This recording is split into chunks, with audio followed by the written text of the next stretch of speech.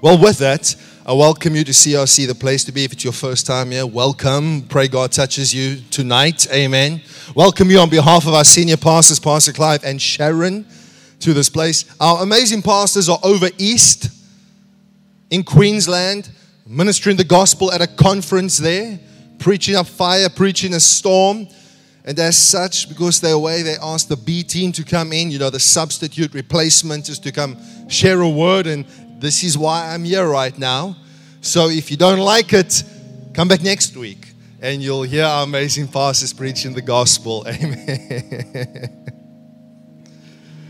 Hallelujah. With that, you would have been given this card, just some preliminaries I shared this morning. Faith offering. We're taking up a faith offering for the kids' church. Our kids' church Sunday mornings is absolutely exploding with children. Just amazing what's happening there. And we want to upgrade. So I'm asking you, commit, write something down, pledge something. And when we do offering at the end, you can put this in the basket. Amen? Amen? Well, I see some of you are quiet here tonight. You're going to be loud, hopefully by the end of it. Amen? Okay, turn to your neighbor and say, neighbor, be loud for Jesus.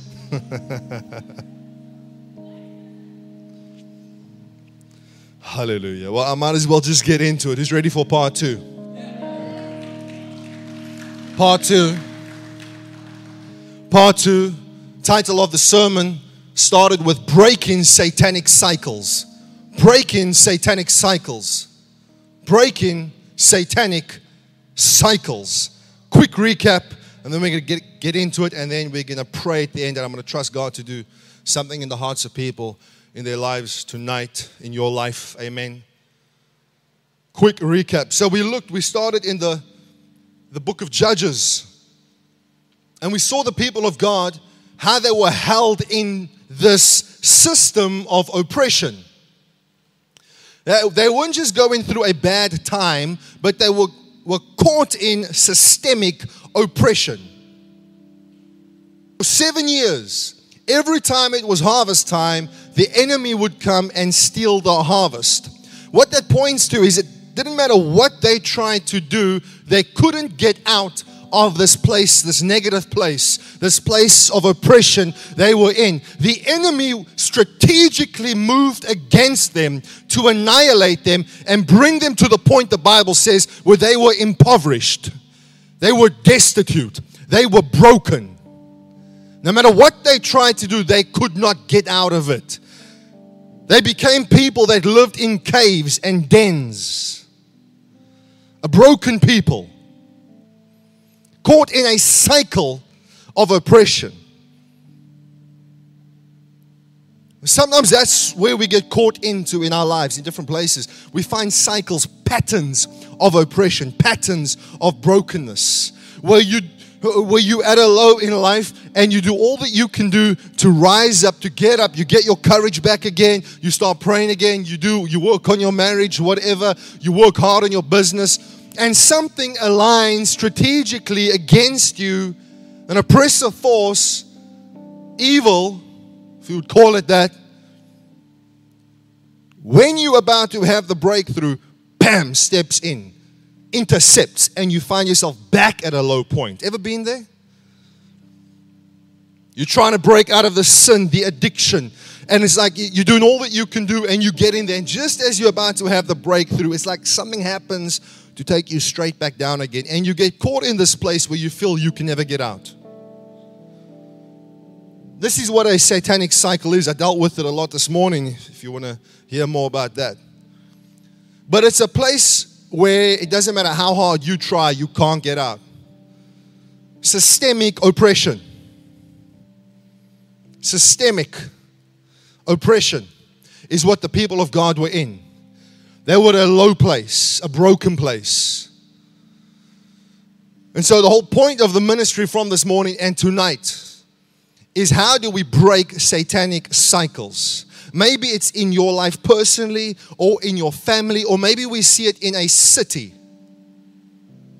Or it's the people of God that are in some negative cycle. As you rise in, you find this pattern in your life. You are rising, something happens, and bam, there you go down again. You fall again. Does that resonate with anybody here tonight? I just want to know if I'm speaking to somebody that might have seen this before, might have felt this, or maybe you're at this point in your life. You come to the point of giving up hope. You withdraw. You back down. Hopeless. But the good news is, Jesus is King. Amen. And just like with the Israelites who destroyed the Midianites who were oppressing them, so it is in your life. You're going to overcome. You're going to conquer. Amen. You're not going to stay in that low place. Why? Because Jesus is with you. God is with you.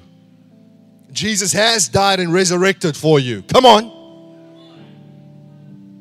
You are not destined to stay in that low place. Sometimes it's poverty. You see cycles of poverty in families, in neighborhoods. Well, if Jesus has entered your life, I'm here to tell you, you're not destined to stay there. You are not destined to stay in that addiction. You are not destined to stay in that place of failure in your life. Thanks be to God who always leads us into triumph. Greater is He that is with me than he that is in the world, the forces in the world. Amen? So that's the good news. So we'll see this, we read this in the book of Judges chapter 6. I want to jump a few hundred years into the future, into the book of Isaiah. And I want to give you a snapshot of how God really wants one's life to be. Us as the people of God, how He wants our lives to be. I want to give you a snapshot. Because sometimes the worst thing about being down for so long, when there's been repetitive failure in your life, is that you lose your vision. You lose your vision of a better future. You lose your vision of what you can do for God. You lose that hope. Amen? The Bible says where there's no vision, prophetic vision, the people perish. So this is how God wants our lives to be. Isaiah chapter 9, we jump in a few hundred years into the future. The prophet Isaiah is speaking. God is speaking through him, and this is what the word says. You have multiplied the nation and increased its joy. Hallelujah. They rejoice before you. God wants you in a position of joy, a place of joy. Does that sound good as opposed to depression, anxiety, and fear? He wants you to have joy. That's the kind of state He wants you to be in. You have multiplied the nation and increased its joy. They rejoice before you according to the joy of harvest. What were the Midianites stealing every time? The harvest. I know some of you you weren't here this morning. It's okay, you're going to catch up quickly. The harvest kept on being stolen from the people of God. The harvest was their key to the breakthrough. They rejoice according to the joy of harvest. The harvest, the breakthrough, amen. I prophesy to somebody's life tonight that the joy is coming, amen. Joy comes in the morning, and it's going to be the joy of harvest, the joy of breakthrough. You've been in that cycle for so long, but the joy of harvest, of breakthrough, of coming through, of making it through is coming upon you, amen. That no longer will depression be your portion in life. Some of you are looking at me with big eyes. Don't worry, the people I'm speaking to, you know what I'm talking about. As men rejoice when they divide the spoil. 4, verse 4. You have broken the yoke, the chain, that thing that goes around the oxen's neck. You have broken the yoke of his burden and the staff of his shoulder, the rod of his oppressor, as in the day of Midian.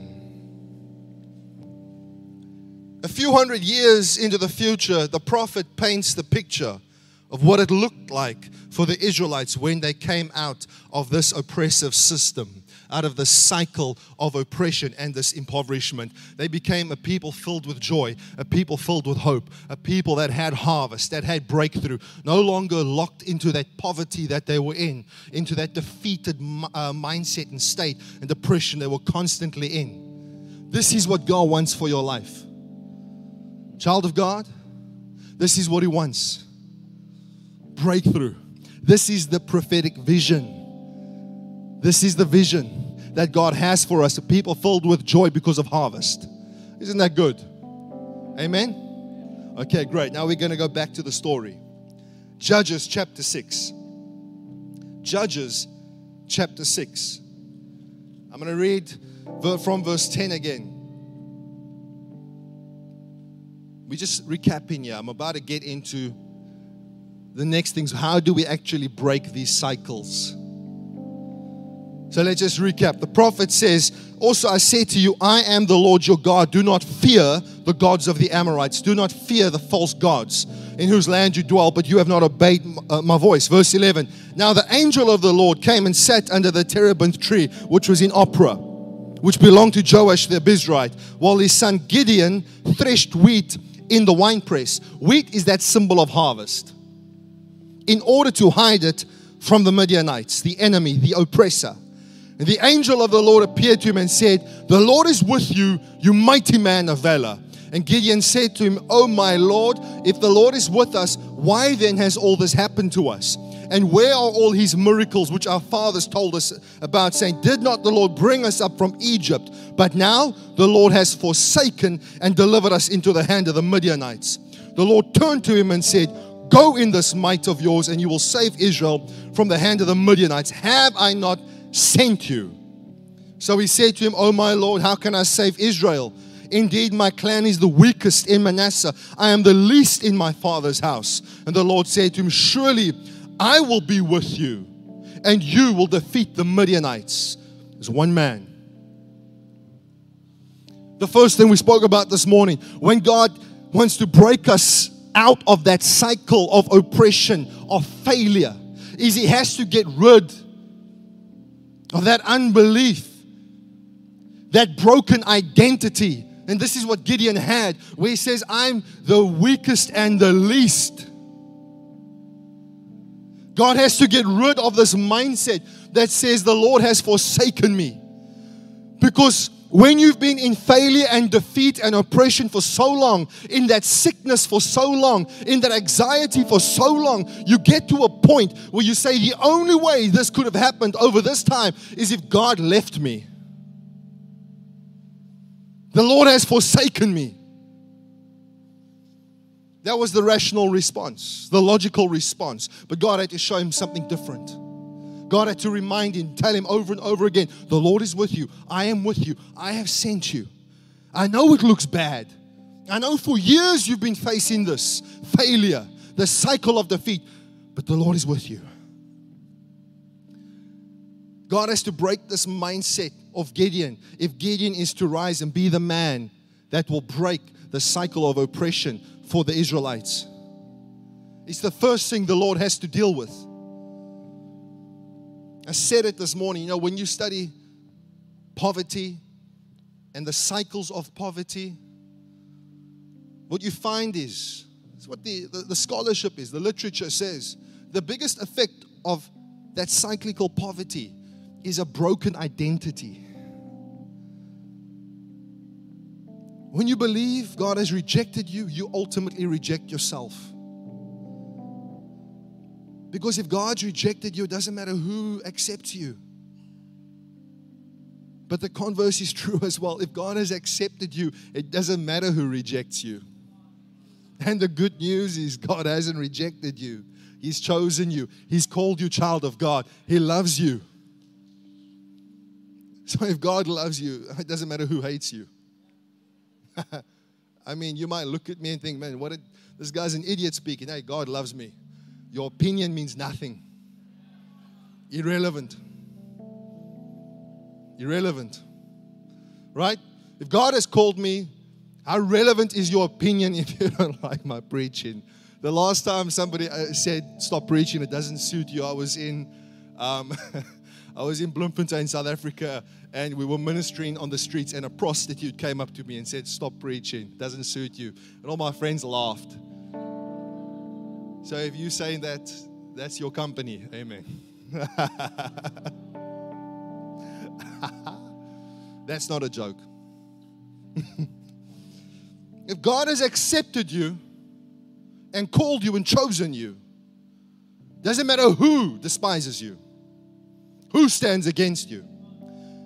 But exactly the converse, if you believe God has rejected you, it doesn't matter how many people come up to you and tell you about the potential you have.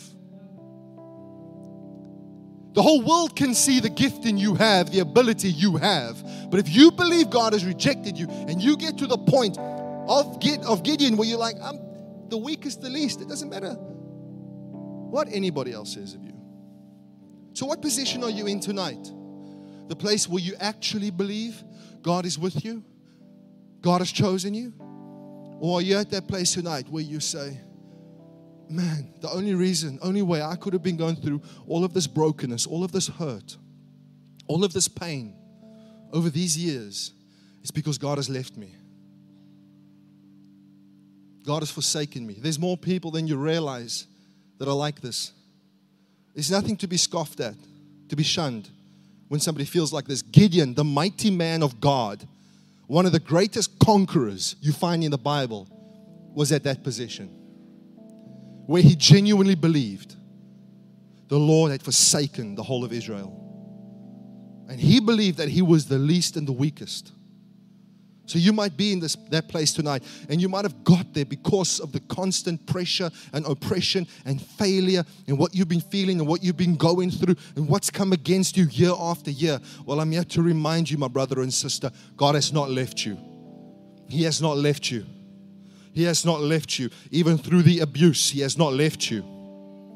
Even through the sickness, He has not left you.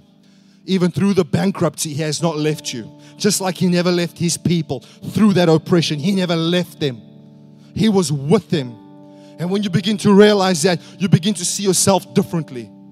The way Gideon, he had to change his perspective of himself. That he wasn't the least and the weakest, but he was who God said he was. A mighty man of courage. Can you believe that?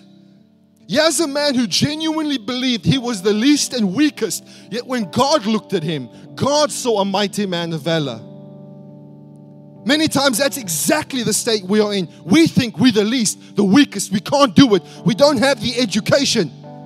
But when God looks at us, He sees the potential on the inside of us. He sees who we really are. And you have a choice to make if you're going to break out of that cycle, out of that mediocrity and failure. Whether you continue to believe the lie that you are nothing, or you start to see yourself through heaven's eyes. You see, before Israel could retake the land from the Midianites, this mindset had to be dealt with. It's the very mindset that kept Israel a few hundred years back from possessing the promised land. You go back a few hundred years, God called them to possess this land that they were now running away from into dens and caves. And God says to them, when Joshua was in command, go take the land. The spies go to the land and they say there are giants in the land. Too many issues, too many problems. But worse than that, they say they look like giants. And the giants saw us as grasshoppers. And we saw ourselves as grasshoppers. We saw ourselves as nothing. As nothing. And because of that, that generation died out in unbelief till a new generation came and possessed the promised land. It's the first thing that needs to be removed if you're going to get out of that cycle. Do you believe God is with you? And what do you believe about yourself? Do you believe about yourself what God says about you, what He knows about you? Let me say a radical statement. Many times, self-doubt is simply unbelief in God covered by religious humility. Sometimes self-doubt is actually unbelief in God. Oh, how can that be? Because if God looks at you and says, conqueror, and you return with a comment that says, no, failure, who are you actually doubting? Who are you actually doubting? If God looks at you and says, washed, clean, pure, you look at yourself and you say, sinner, who are you actually doubting? Sometimes self-doubt is nothing but unbelief in God dressed up as humility. Oh, I'm nothing, I can't do anything. And you think it's humility. No, it's unbelief. Because when the Israelites said, we see ourselves as grasshoppers, God responds, unbelief. It's the first thing that needs to change, my brother and sister. The first thing that needs to shift. Because if that doesn't shift, we can't progress and do what we need to do to break the cycle of oppression. That false identity, that broken identity, that place of hopelessness where you believe God has left you will keep you there forever. And every time God comes to you and says, I have better for you, the thoughts I think towards you, good thoughts, you go back to that cave of unbelief, that cave of doubt, of self-doubt, of self-deprecation. Beating yourself over the head because of the mistakes you made yesterday. So God comes to radically challenge Gideon's whole state of affairs, his mindset, his faith, rearrange it all so he can step out and do what he needs to do to break the cycle. Are you ready to see the next two things that Gideon has to do? What needs to happen in our lives to break the cycle? You ready? Somebody ready? Okay. Is this too deep? Is it going over somebody's head? Are you with me tonight? Amen. Are you with me? Some of you think to yourself right now, no, I'm not in any cycle. No, you're actually in a cycle of mediocrity sometimes.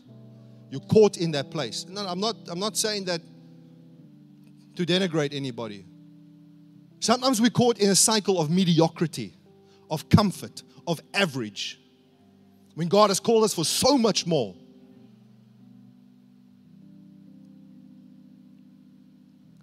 Sometimes God has called you for so much more, but you're living in that comfort, mediocrity. You think you're fine. No, you're caught in a cycle, my brother and sister. It's just a more deceptive cycle that keeps you happy. So what does he have to do? So God comes and he says these amazing things that he's going to be with him. Gideon will destroy the Midianites as one man. Verse 22. Now Gideon perceived that it was the angel of the Lord. So Gideon said, Alas, O Lord God, for I have seen the angel of the Lord face to face. The Lord said to him, Peace be with you. Do not fear. You will not die. So Gideon built an altar there to the Lord and called it The Lord is Peace. To this day, it's still in opera of the Israelites. Verse 25. Once we shift our heart and mind and we realize God is with us and I am who God has called me to be, who He's destined me to be, this is what needs to happen. Verse 25. Now it came to pass the same night that the Lord said to him, Take your father's young bull, the second bull of 7 years old, and tear down the altar of Baal that your father has. Tear down that idol, that false god, and cut down the wooden image, the goddess Asherah, that is beside it. And build an altar of the Lord your God on top of this rock in the proper arrangement. And make a sacrifice there. Make a sacrifice with the wood of the image, the wood of the idol that you cut down. I love that.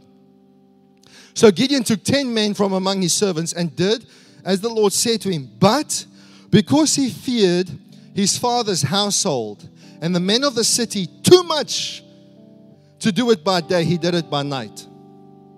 Let me remind you, we read it. The angel of the Lord comes, or the prophet earlier, and said, the reason you're in this mess, one of the reasons is because you feared the gods of this world.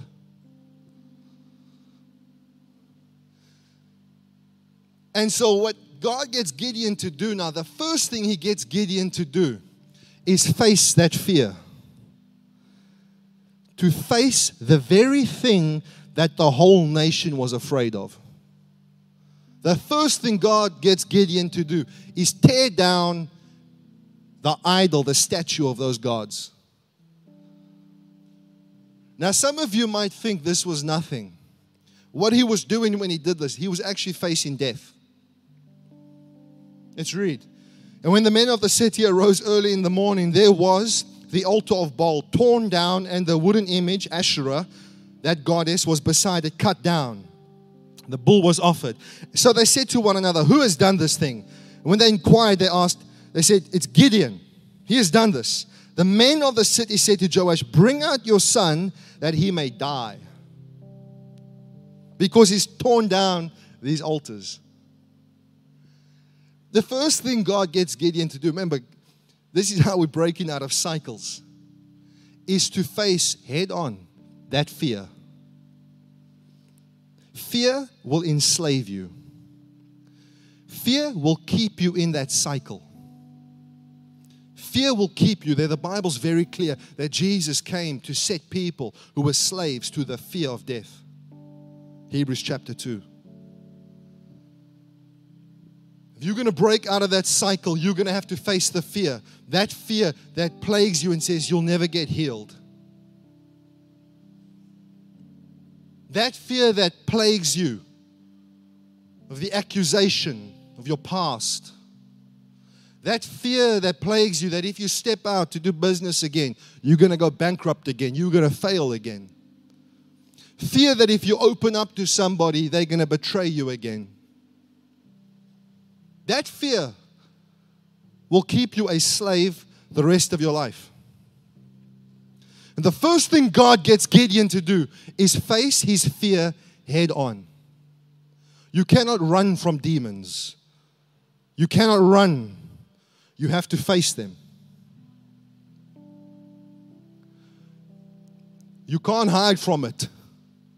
If you want to break out of the cycle, you're going to have to face that which you fear. Otherwise, you will constantly be a slave your whole life to fear. I mean, some of us, we're even scared to write something contentious on social media because of how people might react. Right? Gideon had to do something that would lead to the possibility of death. He had to face even the fear of death at this point. It's the first thing that God gets him to do. I don't know what it might be right now in your life. There might be something that is the sum total of your fears. Maybe it's a person that you've been avoiding, a conversation you've been avoiding, a memory that you are suppressing, a reality in the future, a possibility in the future that you're constantly trying to hide from. And while you live in this state, you live as a slave, and you will live in that cycle.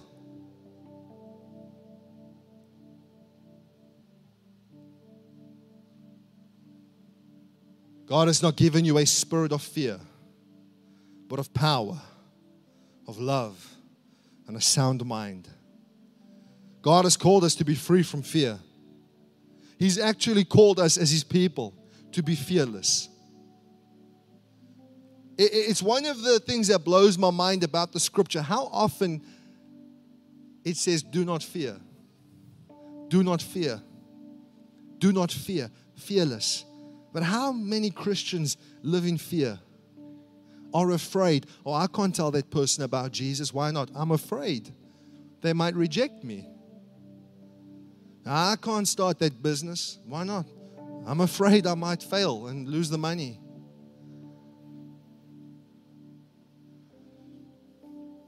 I can't try again in that relationship. Why not? I'm afraid I'm going to get hurt again. Fear. Fear. Fear will enslave you, my brother and sister. Whatever it is, you're going to have to face it. The first thing God gets Gideon to do is face his fear.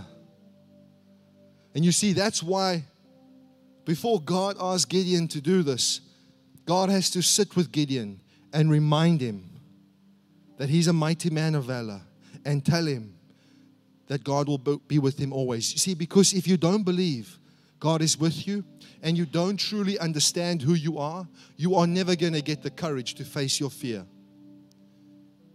But when you know God is with you, when you truly believe God is with you, you're going to step up and face whatever's been haunting you, whatever's been terrorizing you, because God is with you. Amen?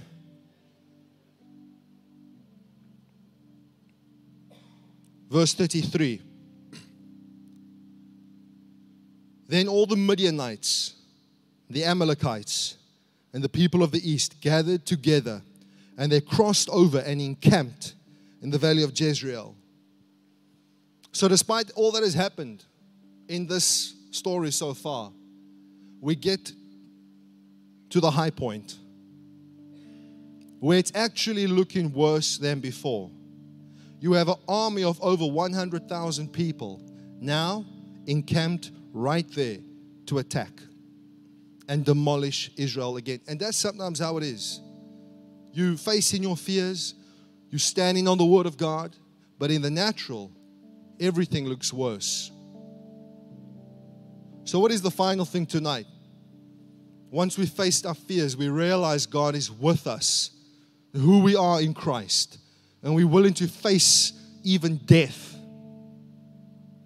to get out of the cycle that we're in, to do what God has called us to do. What is that final thing that is needed to break the cycle, the satanic cycle?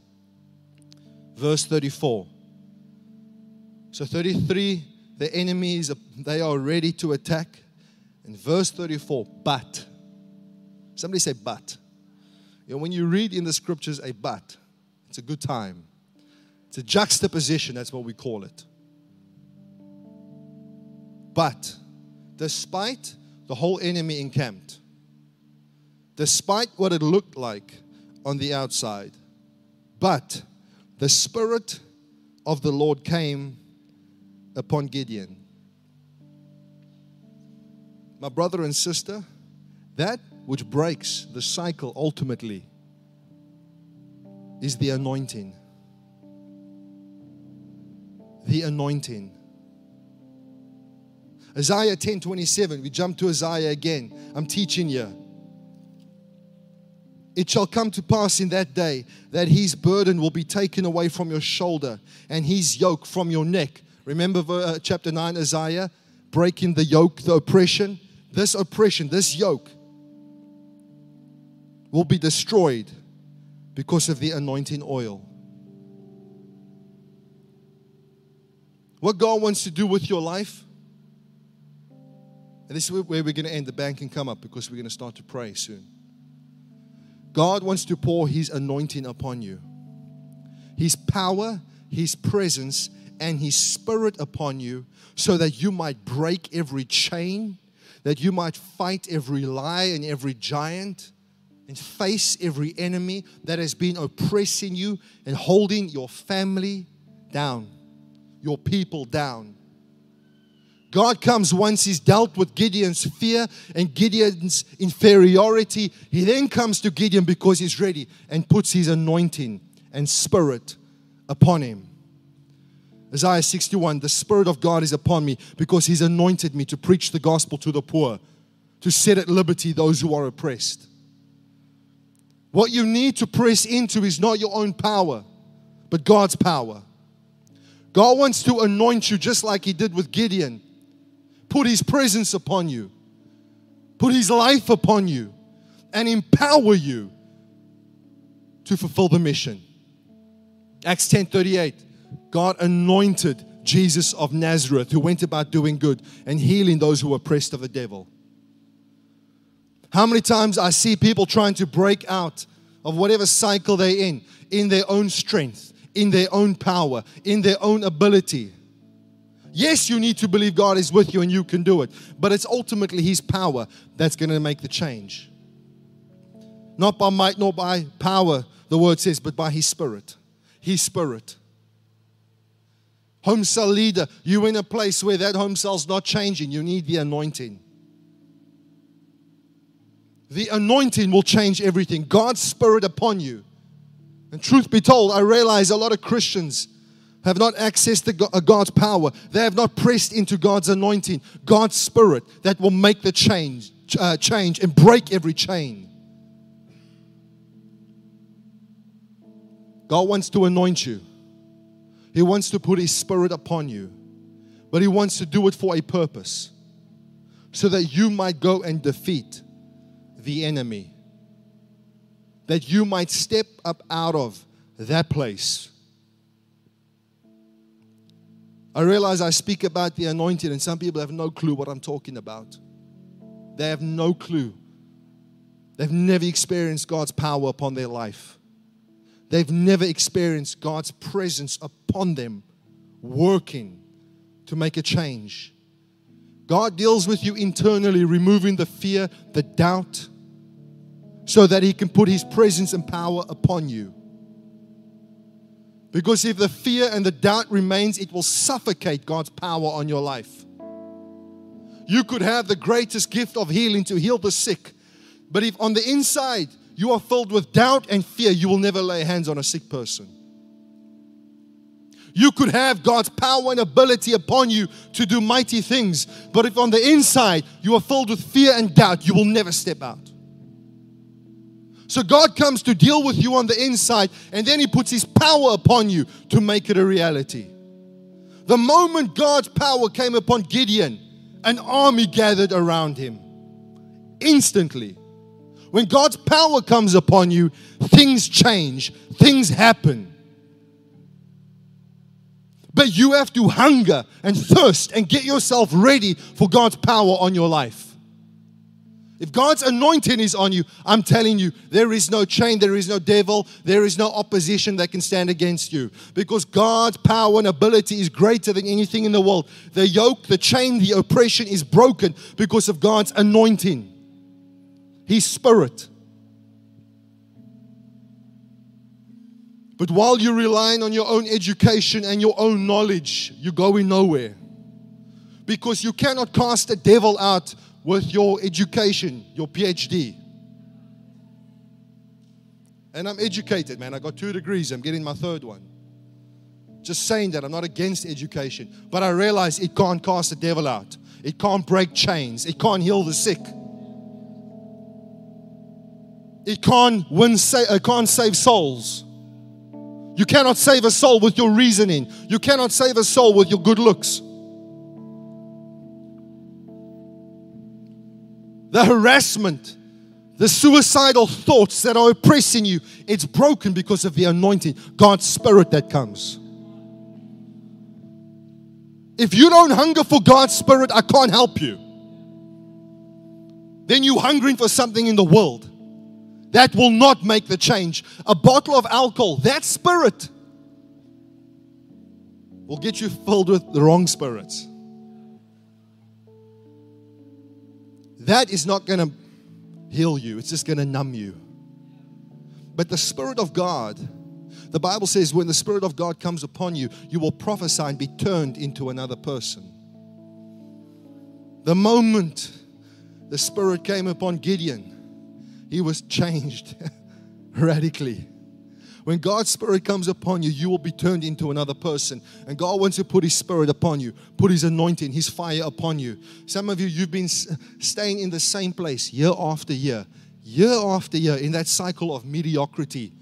And maybe you know God is with you, you know God loves you, you're not fearing anything, but you're still stuck in the cycle because you don't hunger for God's Spirit and presence and anointing that will turn you into the person He's called you to be.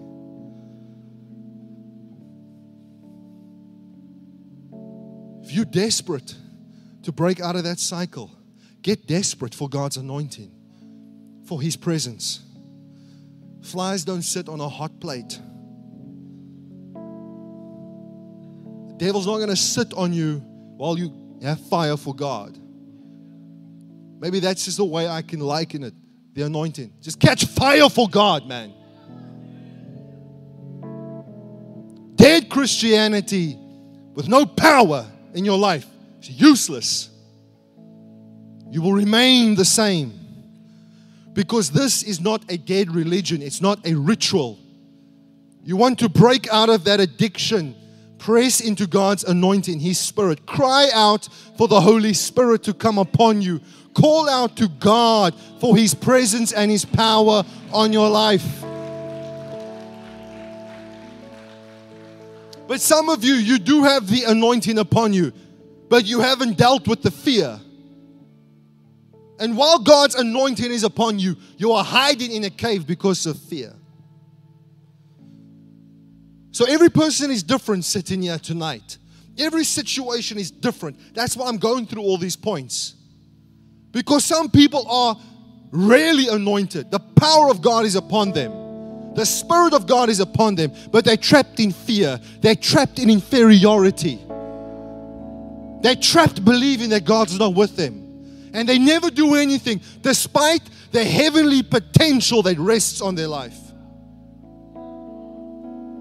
So you have to come to the point, as I've been preaching this morning and tonight, where are you? What do you need to deal with? What do you need to shift? Maybe you're not in a cycle, but there's other people in a cycle that you need to break them out of that place.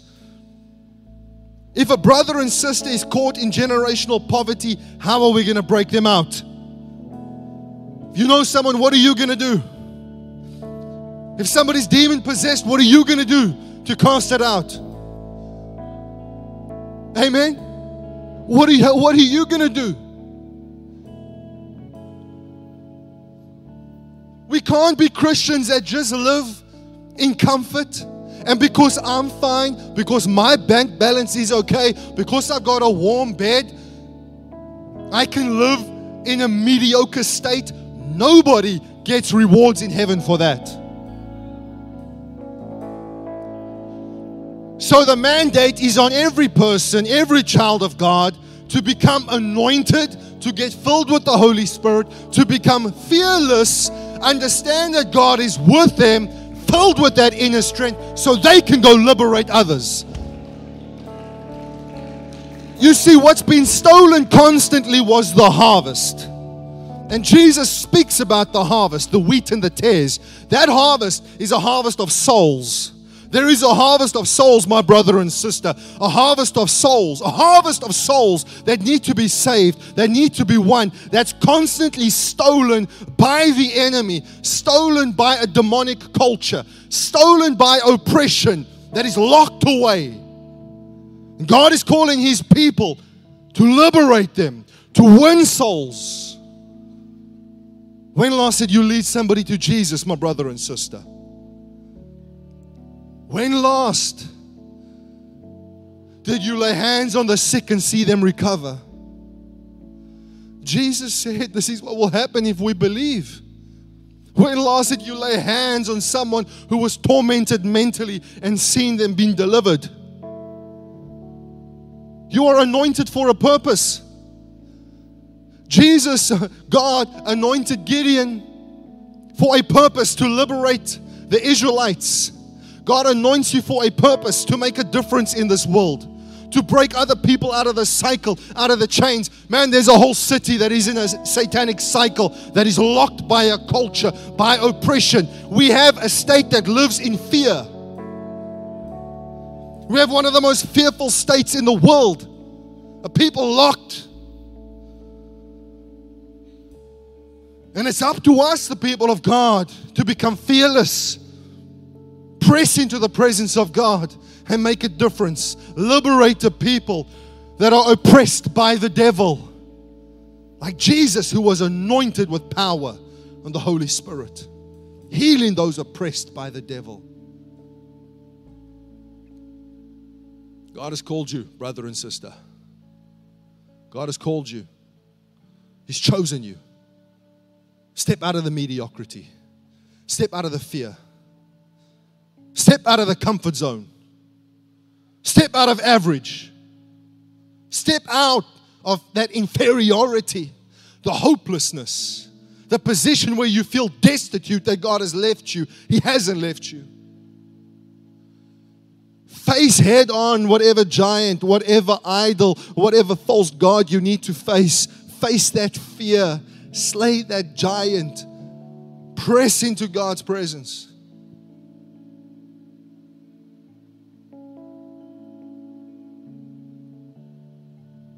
I've said a lot.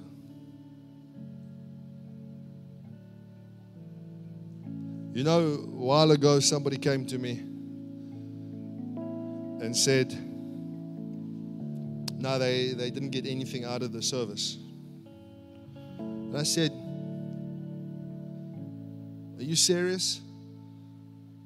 All these people are saying how God touched them, and there's people that are saved. People are giving their life to Jesus. And you just worried about how you feel? Whether you got something out and you disappointed, but heaven is rejoicing because people were liberated and saved.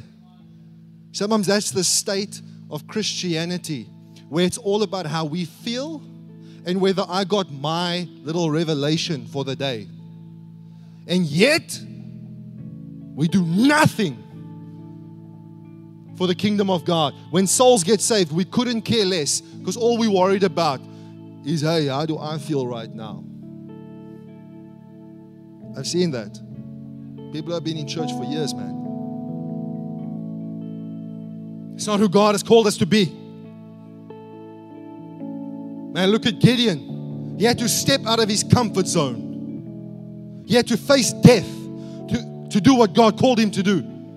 Yet sometimes we get trapped into mediocrity to the point where all we worry about is, how do I feel? Oh man, the worship wasn't that great tonight. Yes, I didn't have a good worship. My hands were not up most of the time because, the beat wasn't there. And that preacher, he just wasn't on fire tonight. I'm going to go watch a YouTube sermon so I can get my fill.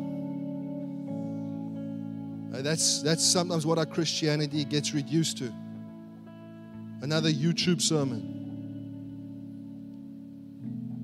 That's sometimes what our Christianity gets reduced to. Another Facebook scripture. Another Instagram post, and then of ourselves in a selfie in swimwear, and underneath it says, Jesus loves you as well. Those always got me. I never understood those, Put a selfie or in whatever where, and then underneath is a scripture. I never got that. Still don't get it. Hey, it happens, right? That's why people are laughing. They know. If you have no clue what I'm talking about, you're a better person. Don't go look. You're better for it. Ignorance is bliss.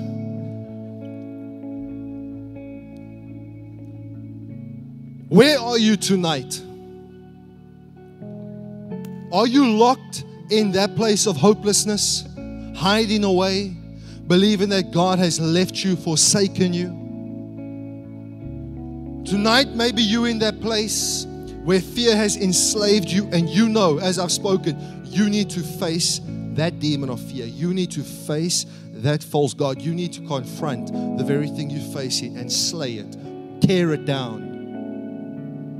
Or maybe you're in the place tonight, you realize you've become mediocre, you've become dry, you've become average in God, lost your fire, you've lost your hunger for the Holy Spirit, you've lost your hunger for the anointing, and you need to press in to obtain the anointing that breaks the yoke, the oppression.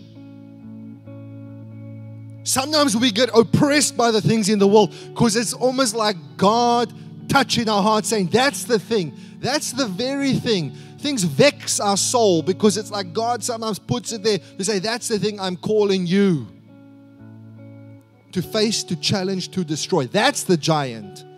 Come, withdraw yourself to me, get in my presence, get filled with the Holy Spirit that you can go and slay that giant. Let's stand to our feet in this place.